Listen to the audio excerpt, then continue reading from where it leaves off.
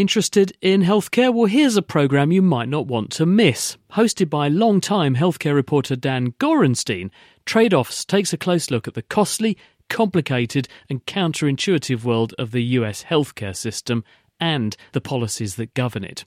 Trade-Offs digs into the weeds with experts who understand the data driving the policy trends while telling compelling stories of those impacted by those policies. In the words of the Trade-Offs team, there are no easy solutions for a troubled healthcare system, just trade-offs. You can find Trade-Offs wherever you listen to your podcasts. Boldly going where no science show has gone before. The Naked Scientists. Hello and welcome to The Naked Scientists with me, Ben Valsler. This week, we're bringing you the highlights from Researchers Revealed. This was an event held in the Great North Museum in Newcastle upon Tyne as part of European Researchers' Night. Not only was this the first time that the UK has been involved with Researchers' Night, but it was a spectacular start. The evening saw live science demos on stage from our own Dave Ansell, also live science comedy and music with the punk scientists. Brainiac's John Tickle was discussing the physics of custard. Fashion designer Helen Story was explaining her science-inspired design, and a whole room chock full of Durham University researchers were eager to share their research with everybody who came. So coming up, we'll be hearing about the Great North Museum itself, and why a collection of My Little Ponies might be just as important as a T-Rex. We explore the murder mystery story behind the Lindau Man and find out how geologists are helping to stop floods. Plus, observant listeners may have noticed that Chris Smith has been absent from the show for the last couple of weeks. He's actually been on the other side of the world in Australia, and he'll join us with the latest science news and tales of blood-red skies in Sydney. That's all to come on today's Naked Scientists, but if you want to get in touch with any questions or any comments, we'd love to hear from you. Our email address is chris@thenakedscientists.com. The Naked Scientists Podcast, powered by UK Fast, the UK's best hosting provider. On the web at ukfast.net. So, it's time to welcome back Dr. Chris. Chris, it's nice to have you back. Oh, it's fantastic to be back, although somewhat jet-lagged after a slightly trying 36 hours in the air. So 36 hours. I'm not at all surprised. There were 2 Thursdays last week, but I'm getting over it. Well, you can't complain at gaining an extra day, I'm sure. Now, we're going to find out where you've been and what you've been up to in just a minute. But first, what was it that caught your eye in the science news this week? Well, one story, which I think is quite telling, was an item which is published in the journal PNAS this week, and it looks at the question of alcohol and alcohol abuse, because for a long time we've known that people who abuse alcohol tend to be very bad at making decisions, and particularly gambling-type decisions, weighing up options. Should I take the gamble and go for a big possible win, or should I take a surefire, smaller win? The big question, though, was, do people who are prone to drink too much, are they just also prone to make bad decisions, or does the alcohol make them more prone to make bad decisions? So a group of researchers over at the University of Washington in Seattle, this is Nicholas Nasrallah and his colleagues, decided to set out to answer that question. Now, they've done this in rats because obviously it would be rather unethical to try and use human teenagers, which is what they're interested in trying to understand, the effect of alcohol on the developing brain. But rats are actually a very good model for how human brains make decisions. The only slight snag is that, unlike teenagers, you can't get teenage rats to want to drink too much, which is rather surprising. But they found a way around the problem. What they did was to develop the rodent equivalent of vodka jelly. And these rats will imbibe, and they can get sustained high intake of alcohol over a period of time in these rats. And after they've given these adolescent rats this alcohol-impregnated gel for a period of time, they then start giving them a gambling task to do. So what the rodents do is they're made slightly hungry, so they want to participate in the research, which involves giving them food rewards. And they offer them a choice. The first choice is they can have a small outcome, 2 food pellets, but they'll definitely get it. Alternatively, they could have a high-risk gamble, and they may get 4 food pellets, but the more times that they do the trial, the less and less likely they are to get those 4 food pellets. Now, if you do this with normal animals that have not been exposed to alcohol, they quite quickly cotton on to the fact that they might do quite well to start with, but later, it's much better to take the surefire win situation because you're going to get something, you're not going to get left with nothing.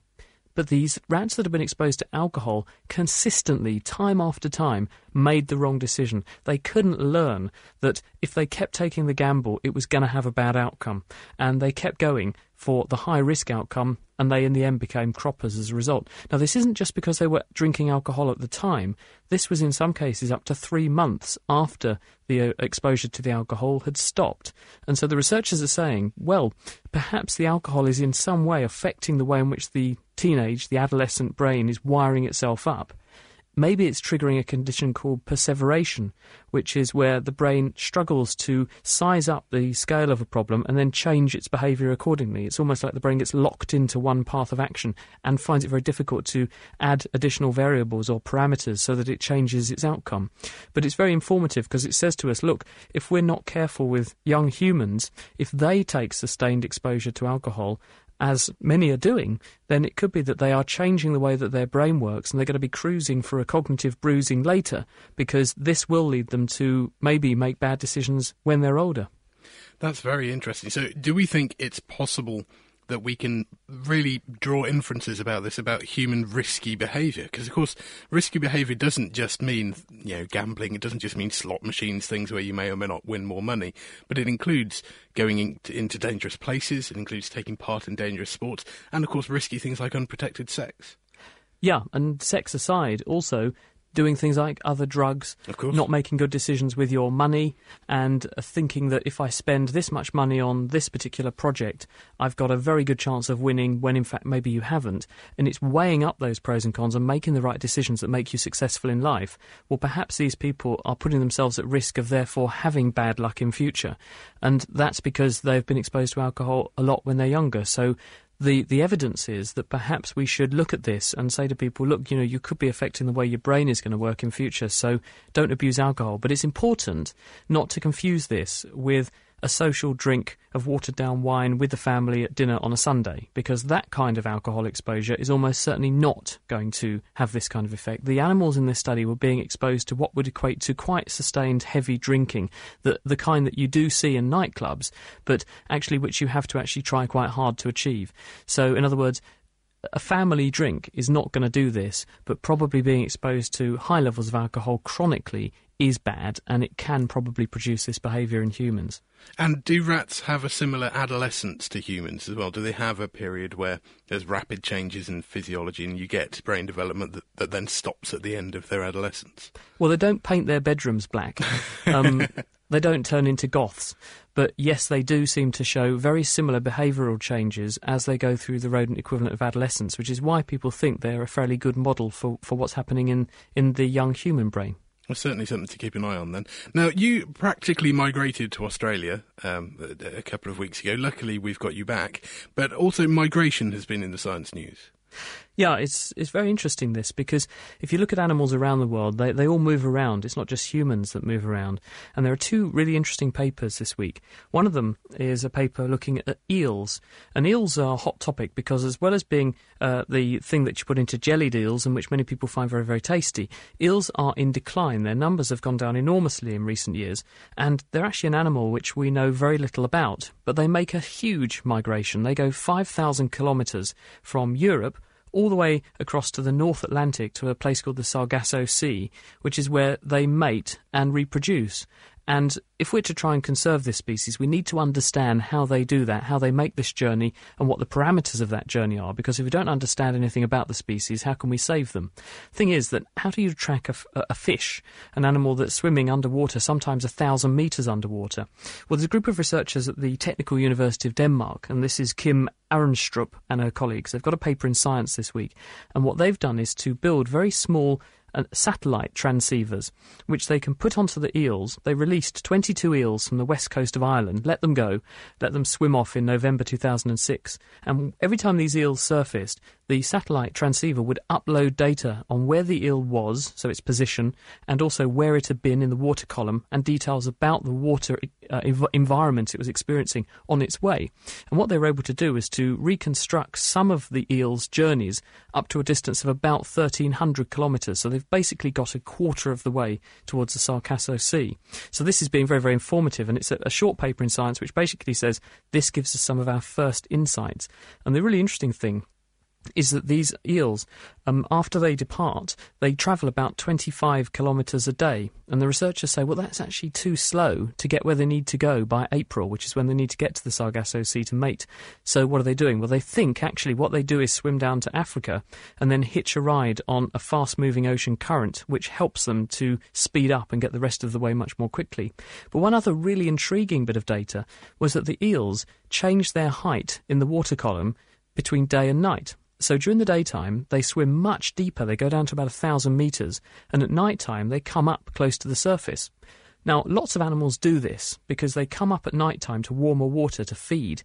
But eels don't actually, on their way to the Sargasso Sea, actually eat anything. They don't feed. So why are they doing it? And what the researchers think is that the warmer water up near the surface is bad news because it speeds up the eel's metabolism and it makes them mature faster, because they need to make sure they're reaching sexual maturity when they reach the Sargasso Sea to mate.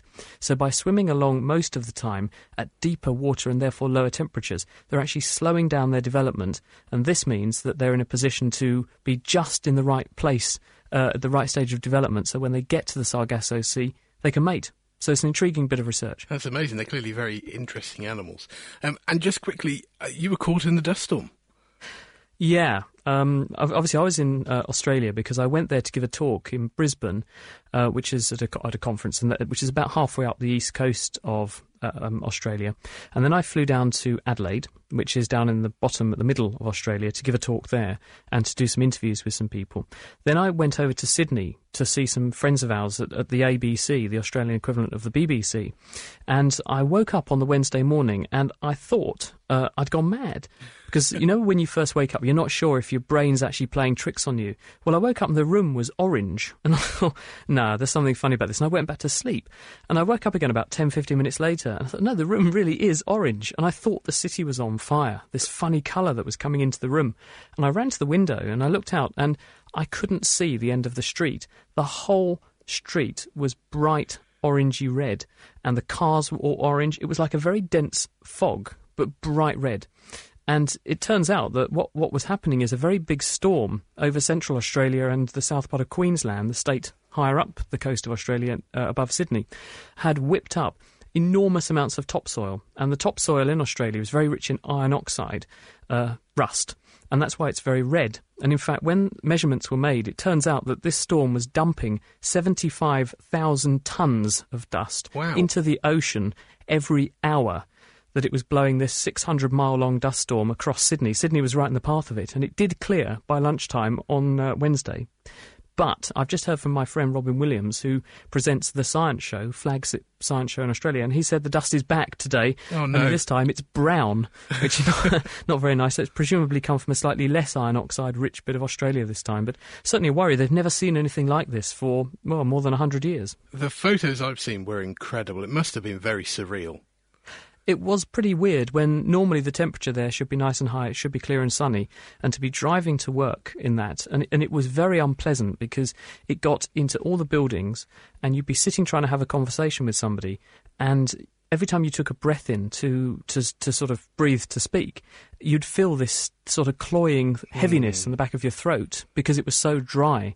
And it was very unpleasant. Lots of people ended up going to hospital with respiratory problems being exacerbated by the dust.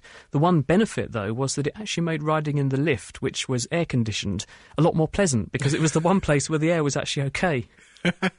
Well, as long as you can put up with the tinned music, which I'm sure would be awful, as it always is in lifts. Well, thank you ever so much for joining us, Chris. We will give you a few more days to recover from your jet lag, and then we'll expect you back on the show next week, looking at the latest advances in cancer research. So thanks for joining us.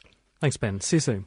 That was Chris Smith reporting on his own adventures in Australia, but also on this week's Science News. Lifting the lab coat on the world's best science. The Naked Scientists. Still to come this week, we will try to solve the mystery of the Lindau Man, we'll find out how science can inspire fashion, and we'll look at a few little tricks for geologists to use. But first, to find out more about European Researchers' Night, I spoke to Dr. Paula Martin from Durham University. She has worked tirelessly for months to bring Researchers Revealed together. She's been organising guests, researchers, and a fantastic venue for the opportunity to take research out to the public. Along with John Tickle, who is a one-time Big Brother contestant and now presenter on anarchic science TV show Brainiac, I caught her in a quiet moment between shepherding school children around and setting up the stage, and I just wanted to find out how Durham University first got involved.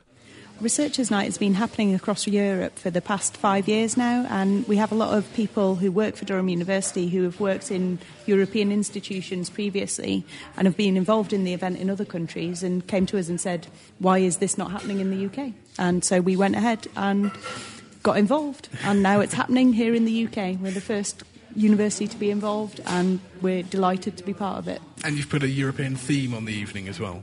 Yep, so this evening there'll be cities across 30 countries in Europe, all running similar sorts of events, opening their doors and encouraging members of the public to come along and find out more about the research that's going on in their local area. So we've got a big group of researchers from Durham University coming along to talk about the research that they do and also their personal interests and really anything that they're passionate about. And so we have people who are going to be talking about astronomy and earth sciences and archaeology and social sciences and art and music and sports and just a whole range of things. They're so excited about the chance to come out and talk to people about the stuff that they really do love doing. Our regular listeners will be familiar with Dave Ansell's Kitchen Science. He's on stage doing perhaps the slightly more dangerous stuff that you wouldn't recommend people do at home. Who else do we have lined up? So we also have Helen Story, who's a fashion designer, who's done a variety of collaborations with scientists to develop the art and fashion that she's interested in. And then we'll be rounding off the evening with a comedy set by the Punk Scientists. And the glue holding the whole evening together is, in fact, John Tickle, who first rose to fame on British television on Big Brother. And then, of course, you led on to entertain and educate us through Brainiac. Edutainment, yes. Edutainment, which is, it's anarchic, it's fun, but at the same time there is still definitely something to learn from it. How did you get into Brainiac? I was very, very lucky, actually. I positioned myself on Big Brother as, not intentionally, but that's how it came out, as a bit of a geek. Hopefully one who is technically aware rather than socially inept. There are two different definitions in the dictionary. I choose the one that suits me. But the executive producer of Brainiac was working up the show at the time, and bless Richard Hammond, but he's not the most scientifically versed person in the world. He loves science, but he's not very knowledgeable. And so there was a need to fill in the section in the script which explained the science, and so there was a sidekick role going begging, and luckily Richard thought of me, and I got the gig and never looked back, really. And on Brainiac, they have you doing far more than just filling in science gaps. You're explaining some of the detailed science behind the big, messy experiments. You do walking on custard as your favourite, and we'll yes. come back to that in a minute. But also you're looking at things that your body can do, and you seem to be taking on science questions from anybody that's willing to ask them, which is a very brave thing to do. Well, this is the very nice thing about the show, that very quickly we achieved a critical mass, and so we had lots of questions coming in, not only from the regular audience you might expect in terms of school kids and young people, but actually from all ages. And there are limits to the kinds of questions you can answer in a 3-minute item on a television programme, but we do try and address them by doing what some people can't do, which is getting out there and doing experiments. And very often they're very simple ones. The best times on Brainiac were with a tray on a street corner asking people to taste the difference between foods cooked with and without monosodium glutamate. And that's the kind of experiment you can do at home. It's just somebody had chosen to write in rather than do it themselves, but very pleased to demonstrate science in action. And it's fantastic to be able to give people the answers that they're looking for. Obviously, there are sometimes questions that we can't answer, but more importantly, there are no stupid questions. Nothing is a silly question to ask. No, this is one of my axioms. I'm absolutely passionate about that. There is absolutely no such thing as a stupid question. There is a simple question for me to answer, but there's nothing that I will ever deride when somebody asks me a question, so there's no shame in asking what you might think is a simple question. The simplest questions are often the best ones. And that's what Brainiac tries to do. We try to answer those questions, but also explain how you might go about finding out those answers for yourself. So you're encouraging a certain way of thinking? Yes, we don't do high science as such, but what we do try and do is encourage the scientific method. And this is something that changed my life as a teenager, the understanding that you can ask a question and go about finding an answer in a structured, rigorous way rather than just believing anything that somebody tells you is very powerful, and it's something I use at work all the time. So. And that realisation as a teenager led eventually to you walking on custard. Yes, it did. Yes, one of my favourite experiments on the show, and certainly when I speak to people on the street or in bars, then that's the one that they always bring up. It was a fabulous experience, not least because I got to go to Richard Hammond's house. That was actually his pool that it was filmed in. So he has a very nice pad out in Gloucestershire. Unfortunately, there was a downside to the day in that like most Brainiac experiments, it was filmed during the dead of winter. I think this was February, so I had to dive into a pool of water to start off the experiment to prove that I couldn't walk on water. And so I think we only did 3 takes of me jumping into a 2-degree swimming pool. But they didn't heat it for you? No, this is a bone of contention with me. We arrived for the shoot on the previous night, and we're in the hotel having drinks in the bar, and Mr. Hammond swore to me that he'd switched on the heating. And I believed him before I jumped in the first time. But obviously he wasn't going to heat 27,000 litres of water just so he could drain it 5 minutes later and fill it up with custard. So, yes, it was absolutely freezing. I had hypothermia, I'm sure, afterwards. And how long did it take to mix?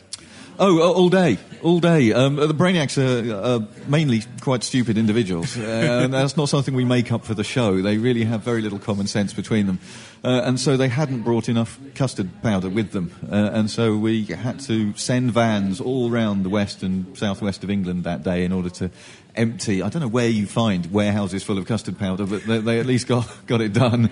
And so we had vans coming in all day, filling up the swimming pool. It took most of the day to film. We usually film 2 or 3 or even 4 experiments a day with Brainiac, but that was an experiment that took all day to film. Fantastic. And what is coming up for you in Brainiac or indeed anything else? Well, Brainiac is unfortunately dead now.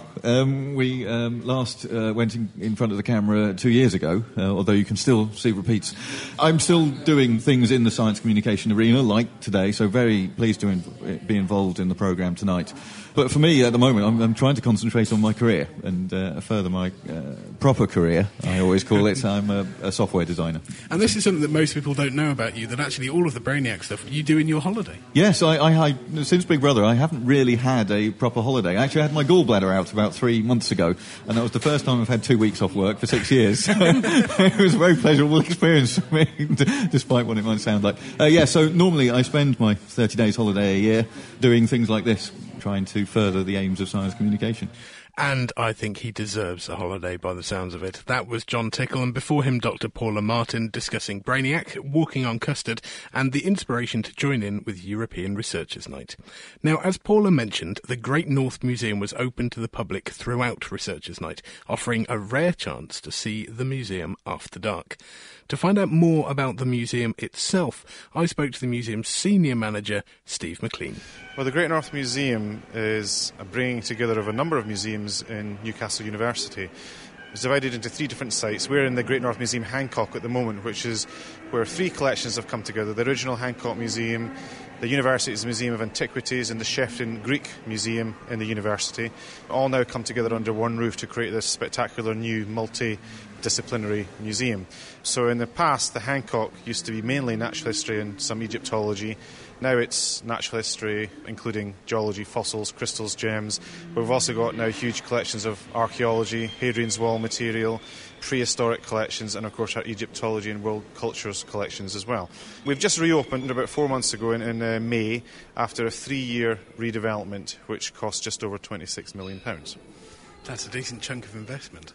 So yeah, an awful lot of money brought together, but also we've created a new store and resource centre where all the stored collections are being held, because in this building are only the displayed collections now. So we've got a new facility where researchers can come and look at the collections, or we can take school group parties around. We've got classrooms there as well. So the collections themselves, which of course are the backbone of the museum, are now much more accessible for visitors and researchers to use. It must be quite a challenge to tick all of the relevant boxes of natural history and Egyptology, and as you said, it's very multidisciplinary. You could probably tell from the background noise that we're near the natural history part at the moment with whale song and bird calls and so on. But how do you gel all of these fairly disparate parts together? It's a challenging process, I have to say. I mean, we obviously throughout the process we worked with architects and exhibition designers. We did a lot of research on how we wanted to interpret the collections, and we came up with a model for how we would do that. But, you know, like all museums, we're trying to be all things to all people, and that does present its challenges. We're a university museum, but we're run by Tyne-Weir Archives and Museums, who are the largest local authority museum service in the country. And we've got a huge family audience out there, but we've also got to service the students at the university and other universities as well. So it's a challenge to try and make that all work. And we did deliberately try to set out a series of exhibitions, galleries in the museum that complemented each other but also operated in a number of different ways. So you've got galleries that are a little bit more contemplative, quieter, slightly more academic perhaps, and then you've got galleries like this gallery, which is the Living Planet Gallery, where it's a little bit more razzmatazz, very dramatic displays, sound effects and so on, trying to create lots of different environments and feels so that all sorts of visitors can get something from the museum. That's what we're trying to achieve. Now, there's always somebody that you can't please, but we've had nearly 500,000 visitors into this museum since we opened, and the overwhelming response has been positive. So we think we've got it right, but that doesn't mean to say we won't continue to develop and improve the museum. We're here to continually do that and to challenge ourselves and try and move things forward. So it's a never-ending process to keep things moving on. One of the parts of the museum which should have quicker turnover than the rest, of course, is a temporary exhibition space you have towards the back of the museum, which currently, I've been told, houses a decomposing body. Yes, well, we are lucky enough to have a really fabulous relationship with the British Museum. And in fact, we developed the main Egyptology museum display here in the museum with a long-term loan from the British Museum. So we're able to show part of the national collection here in Newcastle. We also have we work with the British Museum through their UK partnership scheme to bring prestigious objects up to the northeast. And we've had some fantastic exhibitions from the BM, like the Buried Treasure exhibition, which contained, some of the nation's most famous gold and silver treasures and various other items. And the latest object we've got is Lindoman, the famous bog body, probably the most famous bog body in the country. So a very prestigious loan from the BM, and we're really pleased that we can house these sorts of objects here because we've built the facilities, working with the British Museum and so on, to make sure the facilities are appropriate for their collections. So we really do now have very much an international exhibition venue here that allow us to bring in these top quality objects. So hopefully the people, particularly in this region, will see the benefit of that. With such a range of things, this might be a very difficult question, but what's your personal highlight? It is a difficult question. I mean, in a past life, I was a geologist and mineralogist before I became a manager. So I do have a leaning towards paleontology. That's my own love. And really, the objects that I'm most interested in are the famous Newsham beasts, which are large crocodile-like amphibians from the Carboniferous period, which inhabited the swamps of what is now Northumberland around 320 million years ago or so. And they were critical in our understanding of the evolution of tetrapods, four-footed animals, and ultimately our own evolution. So they play a pivotal role in our understanding of vertebrate evolution and are one of 4 or 5 collections of these animals in the world. We've got some of the type specimens, which are the original specimens that were used to describe the species. So they're internationally significant, and we've been able to put them on display because normally they're hidden away in secure stores. But because we've had this redevelopment, we've been able to put a lot of investment into high-quality, secure cases, and therefore we're able to put some of this wonderful material onto display. So people are now seeing the really, really important material in the collection. So for me, that's one of the wonderful things to see in the museum. However, I have to say that one of the galleries, our Explorer Gallery, which is all about collecting and collectors and classification and why we as a species have this desire to collect and classify the world around us. I asked my own children to find something that they collected. So there's a drawer in there with 5 My Little Ponies, and they would argue they're the most important things in the collection. But there's so much material, and it means something to different people at different levels, and everybody's got their own favourite items. Of course, everybody loves the T-Rex, of course. Steve McLean, Senior Manager of the Great North Museum, explaining how the museum tries to have something for everyone, from dinosaurs to precious minerals, archaeological artefacts, and, of course, a collection of My Little Ponies. Now, the temporary exhibit that he mentioned, the Lindau Man, sounded fascinating, so Mira Senthilingam met Dr. Sarah Glynn, who's another manager at the museum, to find out the history behind this amazing exhibit. Well, Lindau Man is Britain's most important and most complete bog body. He was found 25 years ago in Lindau Moss, which is in Cheshire near Manchester. And he was found by peat cutters who were cutting the peat in the moss. Originally, he was found because one of the cutters was throwing something off the conveyor belt that they thought was just a log. Turned out to be a leg. The police, the archaeologists were all brought in, and Lindau Man was taken out in a full piece of peat and excavated in a lab in London. He was very heavily forensically researched, and we can tell loads about his final days, his final hours, how he died.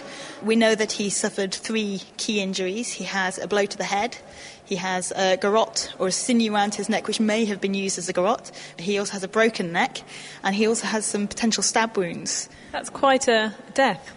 Yeah, quite a nasty way to go. We know that the blow to the head didn't kill him because CT data shows that his brain had started to heal. His head had swollen and bruised, basically. So he must have been alive for enough hours for that to happen. And the work eventually showed that it was the fracture to the neck which was the fatal injury. The interesting thing about Lindau Man is that we know all of these detailed items about how he died. What we don't know is why did he die. Was it a ritual sacrifice? Was he executed as an example to the community? Or was he just really unfortunate murder? So how would scientists go about finding that out? Well, archaeologists and the forensic scientists still study Lindau Man up until the present day. At around the time that Lindau Man died, there are quite a lot of bog bodies across Western Europe, and often they have suffered 3 deaths, as it were. So similar to Lindau Man, 3 significant injuries. And even things like swords that were thrown into bogs as offering to the gods, they were sometimes killed 3 times. So they might be bent 3 ways. We don't know exactly what this all meant, but it was clearly something quite significant. Yeah, it's a very interesting pattern. And it's certainly, for me, the strongest argument for why is probably a ritual sacrifice. But we can't be sure. We can never be sure because there are no written records from the time. What we do know is that Lindau Man was very well looked after physically. So he has manicured fingernails. He has hair that's been cut into a very fetching mullet. And he was probably about 25 years old. How are you using the exhibition here then to teach people about Lindau Man and what the science involved in finding out about his demise and his life is about? Well, this exhibition is all about us presenting the visitors with the evidence that we've got and asking them to make up their own minds about how he died. We've even got some cutting-edge technology which was developed by Newcastle University's Culture Lab department, which is a multi-user touch table. And you can investigate in detail some of the forensic data that was collected at the time, X-rays, CT scans. You can even run simulations to see particular weapons in action, so you can decide for yourself what might have killed him. And really, because we don't know, we're throwing it open to our visitors to say, here's the data, you decide, you make your interpretation, which is just as valid as those of the archaeologists and the forensic scientists. That's a nice touch to think that they could help contribute to quite a complex mystery. We really want to involve our visitors in our exhibitions, and particularly for this, where we just don't know. It's a wonderful way of doing it. So if you fancy yourself to be a good amateur sleuth, you could picture those little grey cells against the mystery of the Lindau Man, who was originally found in Lindau Moss, which is where he gets his name from. That was Dr. Sarah Glynn, museum manager, talking to Mira Senthilingam. Keeping you abreast of the world's best science. The Naked Scientists. You're listening to The Naked Scientists with me, Ben Valsler. I'm bringing you the highlights from Researchers Revealed for the first time the UK has been involved with the European Researchers' Night. Now, one of the aims of Researchers' Night all across Europe is to put people in touch with researchers whose work could directly affect their lives. Nick Adoni is a very good example of this, as his research looks at ways to mitigate and avoid flooding, and in particular to protect the town of Pickering in North Yorkshire from the flooding it's so often prone to. Mira Santhalingam spoke to Nick to find out more. Pickering is at the end of a meltwater gorge that was formed probably during the last 1 or 2 ice ages.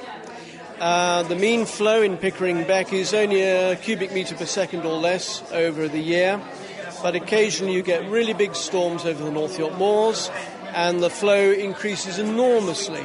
And there is a history there for flooding in Pickering when we get these really big thunderstorms or really big slow-moving depressions.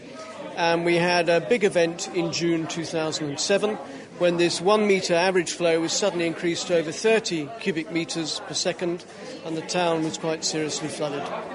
What is the first line of defence against this, just to kind of barricade the town? Well, you've got that spot on. Normally what would happen in this situation is we would think in terms of hard engineered flood defences. Now, this could mean various things. It could mean a bypass tunnel. It could mean making the channel deeper and wider. It could mean erecting hard concrete walls, protecting the town, say, for 2.5 feet higher than the present banks of the river, extending some distance upstream or some distance downstream or both. But there are 2 particular problems with these defence mechanisms.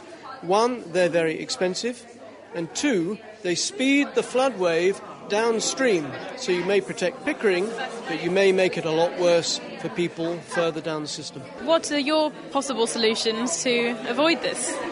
Well, we're looking for something which might be cheaper and also more sustainable in the sense that it fits in more neatly with the natural environment.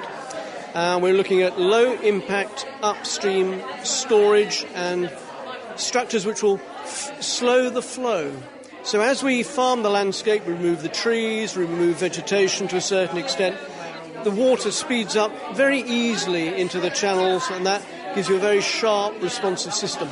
So what we're trying to do is by planting trees, by planting buffer strips, by building ponds, and in this particular example we're seeing today, by building a small dam, small bunds, 1 or 2, 3 metres high at most, we can stretch out the flood wave again, we can lower the peak, and that's a much more sophisticated, but we hope sustainable way of preventing flooding in the town. Now, each of these different measures, so the planting of trees and the creating of ponds, all equally important? So do you need the combination of all of these, or are some going to make a bigger difference than others? Some will make a bigger difference than others, in theory. However, we have all the competing land uses and land management options to consider. So we have a national park, we have several SSSIs, we have multiple land users, we have the North York Moors Railway. So although a scientific exercise might say, OK, bunds first, then riparian buffer strips, then ponds, we may find that for land use reasons, for the competing pressures, we can't do it that way. So therefore we have to consider all of them. Now, you have a model set up here on the laptop as part of the exhibition in order for people to just get a better insight into how these possible solutions will work. So what do we have to do here? OK, what we've got here is a very simple bunding model. So this is just one aspect of the things that we're looking at. And the idea is that people can have a go at selecting places in the river network along Pickering Beck or the other tributaries in the catchment and saying, I'm going to try a little bund here and a little bund there and a little bund somewhere else.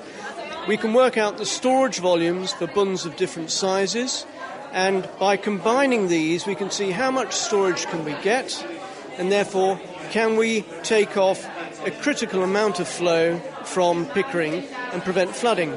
Now our target in this exercise is 10 cubic metres per second, 10 cumex. So we have a flow which is theoretically 30, and we're going to try and reduce it to 20 for as long as we can. Can we get 2 hours protection? Can we get 5? Can we get 20 hours of protection? A question that I'm not quite understanding about the whole prevention of flooding is, so you've managed to keep it away for hours, then what? Well, we know that probably 7 hours isn't likely to be enough. The extent of the flood in 2007 was more like 16 hours. And in terms of a volume of water, it was something like 400,000 cubic metres of water. We also know from our modelling here that these two structures we've put in are giving us about 180,000 cubic metres of water. So we know we need to try other things. Now that might be more bunds, or it might be some of these other measures like ponds or riparian buffer strips to further slow the flow. We can also consider re-meandering the channels, because by putting the meanders back into the network, the water travels more slowly, and therefore again it attenuates the top of the flood wave. Finally, however, this is only an exploratory model. We must test these results rigorously using the standard engineering models that the Environment Agency use. But once they see our results, they know where to test and they know what to test. How transferable, then, do you think these solutions and these various methods of preventing flooding are for other towns in other geographical regions that are prone to flooding? Generically, all of these ought to help to a certain extent, but much will depend upon regional geology and land use and climate. For example, the Pickering system doesn't have much in the way of what we call groundwater flow. You might find on a chalk catchment or an area where there's a lot of limestone, we have to try different types of solution because there is so much more water coming from the ground. So it's not perfectly transferable, but the idea is that you should use an exploratory model first, such as this, and then go to the more rigorous physically based models to work out the exact solution and the exact place. That was Nick Adoni from the University of Durham. So research can have a big impact on society, in this case by informing town planning, but it also has an enormous impact on culture. Helen Story is a fashion designer who was inspired by developmental biology to design a series of stunning and thought-provoking dresses. Mira met Helen in the Researchers Revealed auditorium to find out about the Primitive Streak collection. It's a collection that elucidates the first 1,000 hours of human life, going from fertilisation through to the recognisable human form. How did you go about coming up with this concept, and how did you actually research it in order to know how to then design your dresses? It was a gift from my sister, who was at the time at Oxford. She's a developmental biologist, she's now at Dundee, and she noticed a call out that the Wellcome Trust put out to get scientists and artists together to see if they could come up with unusual bodies of work that demystified the sort of complexity of science and captured public imagination. So that's what her invitation was, and she asked me to go down to Oxford to look down her microscopes, and basically what she studied was the first 1,000 hours of human life. And we worked with chicken embryos, because chicken embryos are almost identical in terms of development to human embryos. And I was blown away by what I saw, so I was instantly inspired and tried to allow the science, or the biology, if you like, to tell me what to do, which is sort of the reverse of being a fashion designer, really. You have this sort of amazing narcissistic vision that you put out there, but this was very humbling. I had to do what the science told me to do. And I guess you haven't created 1,000 dresses for each hour, so how did you go about dividing up these 1,000 hours, and what are the stages that you've shown to portray? We ended up picking 11 key events because, you're right, we couldn't do 1,000 dresses. And I relied on Kate, really, in terms of her identifying the ones that she felt were the most important narrative if, for example, you were talking to an 8-year-old.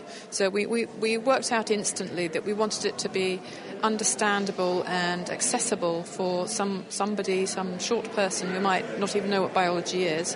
But likewise, one of the things that's been quite amazing is one of the places we showed him was in a National Trust castle in Scotland, and I had 3 elderly women in their 90s looking around the collection, and one of them began to weep.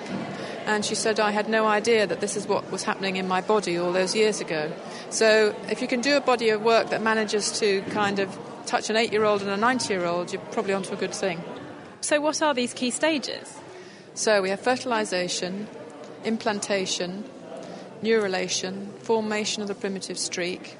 We have something called India streak.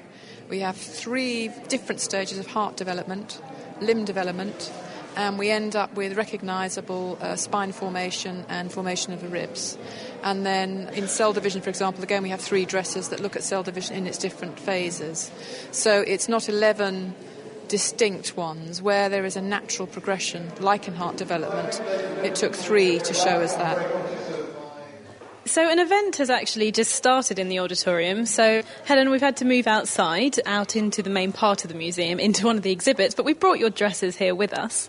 Now, this first one It's beautiful. It's white and it's got lots of lace all around it. And what is this portraying exactly?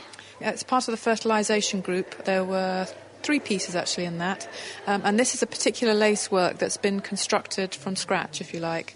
2 Japanese students from the London College of Fashion have embroidered each of the sperm heads. I don't quite know if there are 1,000, but they might be close to it. And they embroidered it onto a backing which dissolves when it's put in water, so it just leaves this rather beautiful lace work. I guess that just shows how many sperm are needed in order to actually fertilise an egg. I mean, this is only a fraction, but I suppose the fact, because it's actually covered in it, that it is a colossal amount of sperm that it takes to fertilise one egg.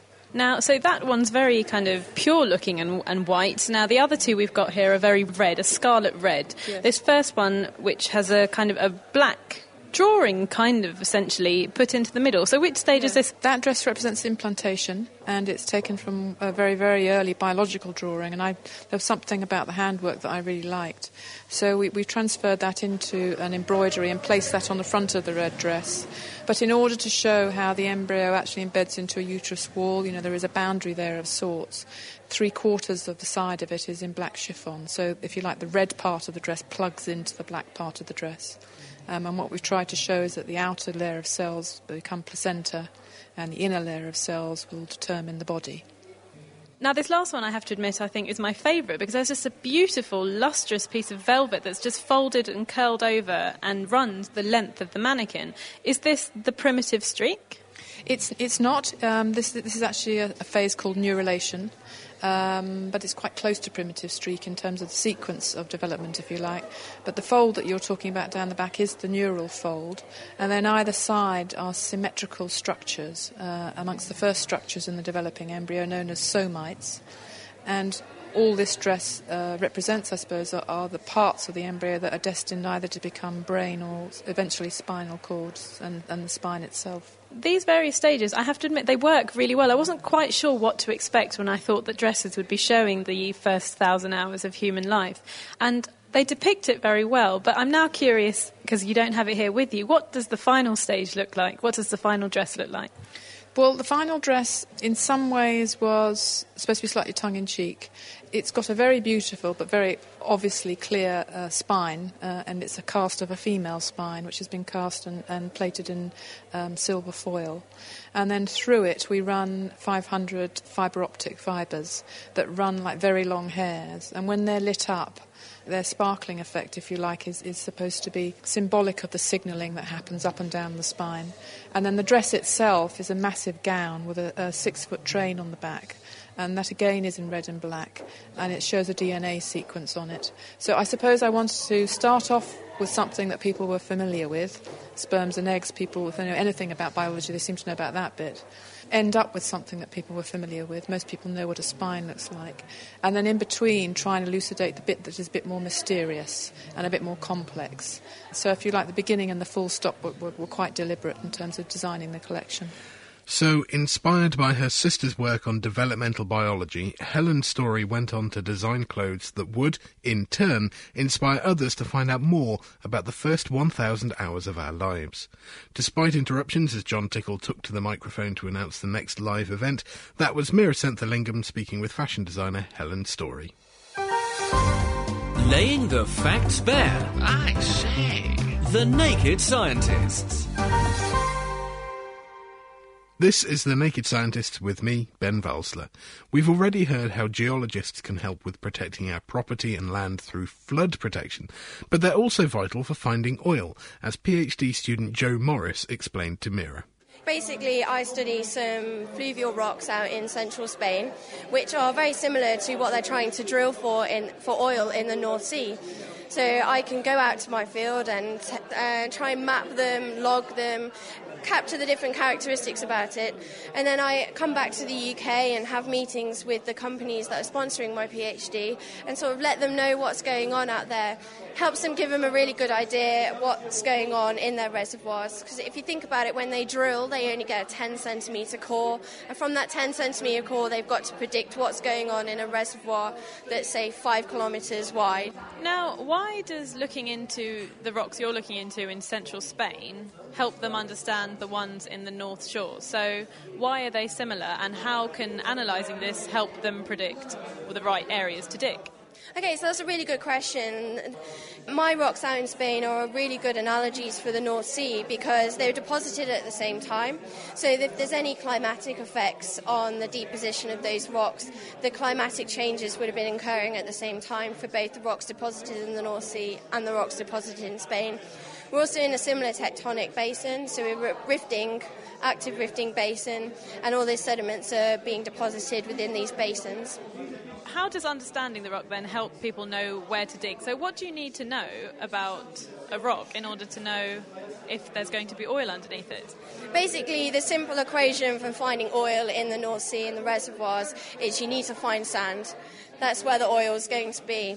So about 30, 40 years ago when they started drilling there, it was quite easy for them because it was all the reservoirs were all sand. So is oil just always under sand everywhere? No, it's not always in sand. You can get it in limestones as well and things like that. Just primarily the reservoirs that I know about in the North Sea and the reservoirs that they've been trying to drill into. And sorry, I did interrupt you there. So primarily they need to look for sand. What then? In the case of my research, they need to look for sand before I get shouted at by all the other geologists looking for oil in other reservoirs. But so if you think about a river on a floodplain in a modern day setting, the river flowing through the system is where the sand's going to be deposited. But you've also got a floodplain that river's flowing in through, which is where the muds are, and that's not where you're going to find oil. So over time, that river will avulse over the floodplain and stack up and build. So that sand is shifting throughout the system over time.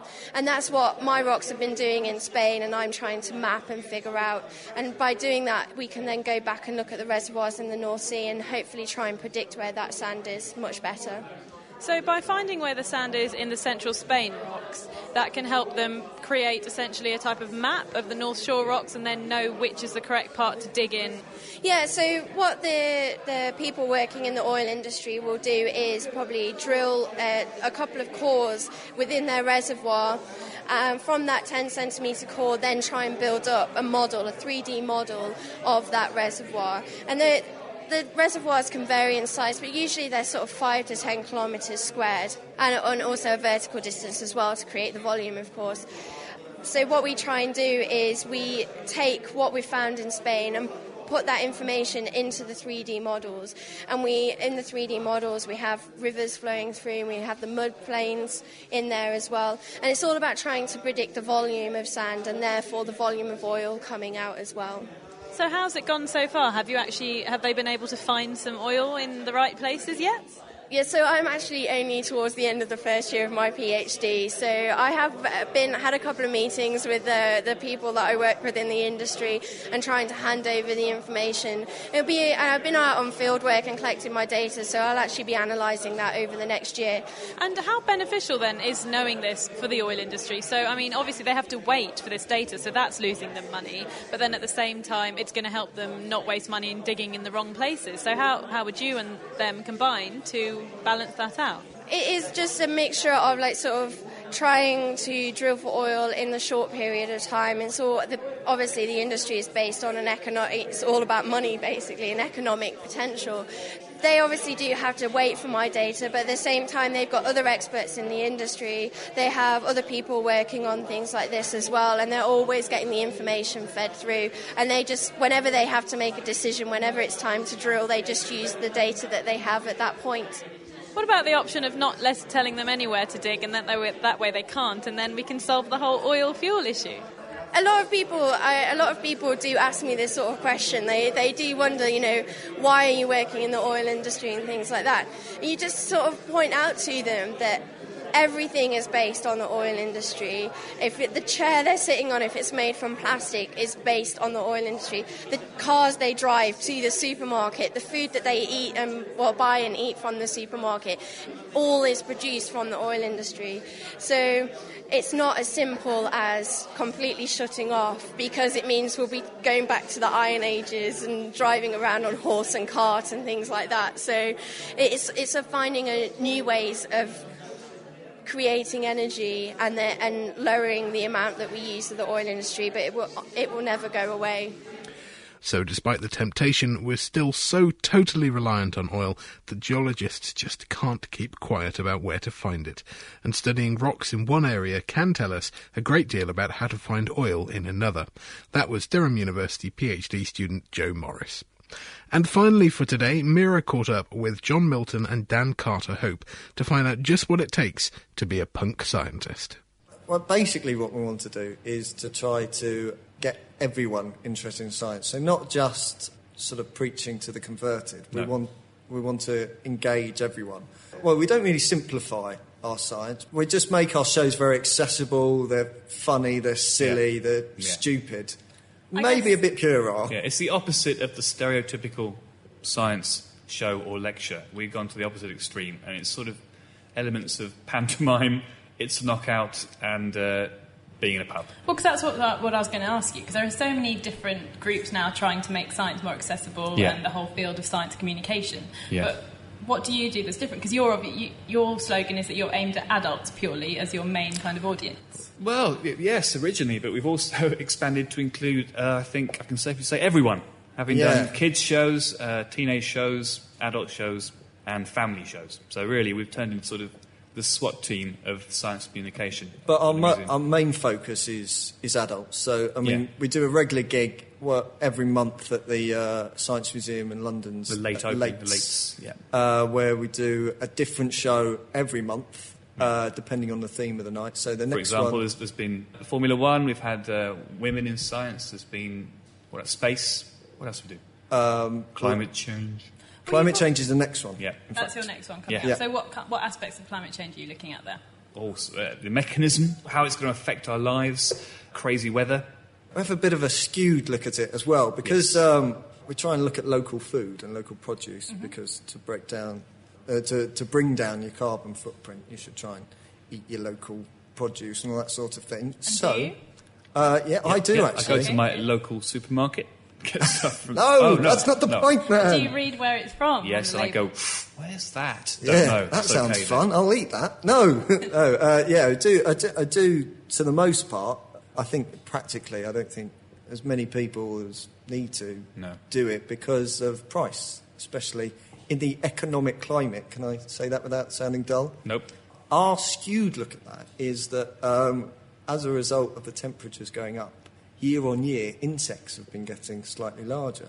So our proposal is, why not eat insects? Yes. So we get some insects, and this is where we're shown to be hypocrites, because you can only get edible insects that do come from... They're not locally sourced. No. Local to Cambodia. The tarantula. So what's insect? It's from nice. Cambodia. We're making important science points. It's not just about bullying people into eating insects in a live environment. But it's trying to get people to think in a slightly different way. Yeah. Well, you also reach new audiences, because I've seen that you've also performed at the Edinburgh Fringe and places like that. Yes, so how 2 years. Gone down? That went down really well, actually. Yeah, very well. The first time I went there was Einstein year, so we may have had some help with the publicity. Yeah, because we did a show about Newton. Yeah. What? No, we missed the trick there. No, we did a show about Einstein, obviously. It went really well. It was a great experience, and that's the sort of ideal audience for us, really. Sort of festival-going crowd who are willing to try something a little bit unusual. So how would you summarise then the main ways you try and engage your audience and get them kind of passionate about science? It's through big interactive demonstrations of things. Yeah.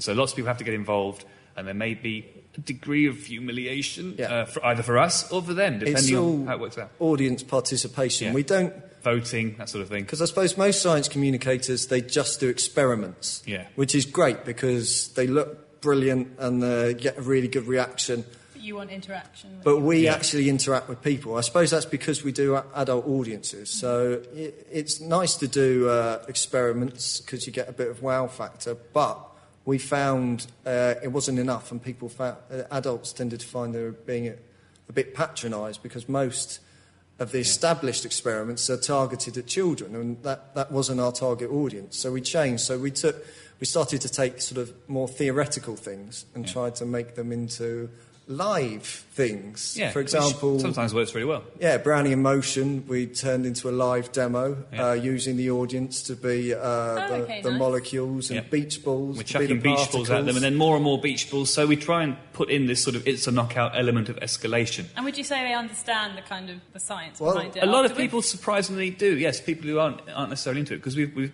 by the way, that lady came up to us. Ringing endorsements. Oh, yeah, who came up at one of our Edinburgh shows, said she's been married to a physicist for 20 years. It's awful. But now she's going to understand his work. Yeah, for the first time, she actually understood what Brownie in Motion meant. So, explain to our audience, what is Brownie in Motion? No. It's the random movement of a particle suspended in a liquid. Yeah. And it has to be said in that voice. It does. Yes, it does. Yeah. And it proved the existence of the atom, didn't it? It helped to prove the existence. Yeah, it did. It led to proving. So we do these little footnotes. But your backgrounds, for both of yours, aren't science backgrounds. So what made you get involved with making science exciting for other people? We worked as explainers at the Science Museum's Launchpad Gallery. So the whole and it all began there. They recruit a lot of people for that job. They recruit a lot of people with science backgrounds. They recruit about a similar amount of people with performing, music, comedy, drama backgrounds. Yeah, and then lastly, I guess the question you must get all the time, because we always get asked if we're naked because we're the naked scientists. Right. So are you indeed punks, or have you ever been punks? No. But at least you can say we are scientists. We can't even say that. We say, no, but I have genuine interest in science. Yeah. But one of our former taglines, tried and tested, was that if we make things simple enough that if we can understand it, anyone can. Punk scientist Dan Carter-Hope, and before him fellow punk John Milton, talking to Meera Senthilingam. That's all we have time for this week, so many thanks to everyone who joined us at the Great North Museum on Friday for Researchers' Night. Thanks also to our production team, Diana O'Carroll, Meera Senthilingam, Dave Ansell and Tom Simpkins. And finally, thanks to all of you at home for listening. Next week, we're catching up with the latest in cancer research. Dr. Cat will be at the National Cancer Research Institute's annual conference in Birmingham. But also this week, the Podcast Award nominations are open. So, if you happen to have a podcast that you're perhaps listening to right now and really enjoy and think it's worth an award, then you can nominate at podcastawards.com. In the meantime, if you have any questions or comments, you can write to us on chris@thenakedscientists.com. We would love to hear from you. As always, there's loads more interesting science content on our website at thenakedscientist.com. So have a great week and goodbye. The Naked Scientist podcast comes to you from Cambridge University and is supported by the Wellcome Trust, the EPSRC and UK FAST. For more information, look us up online at nakedscientist.com.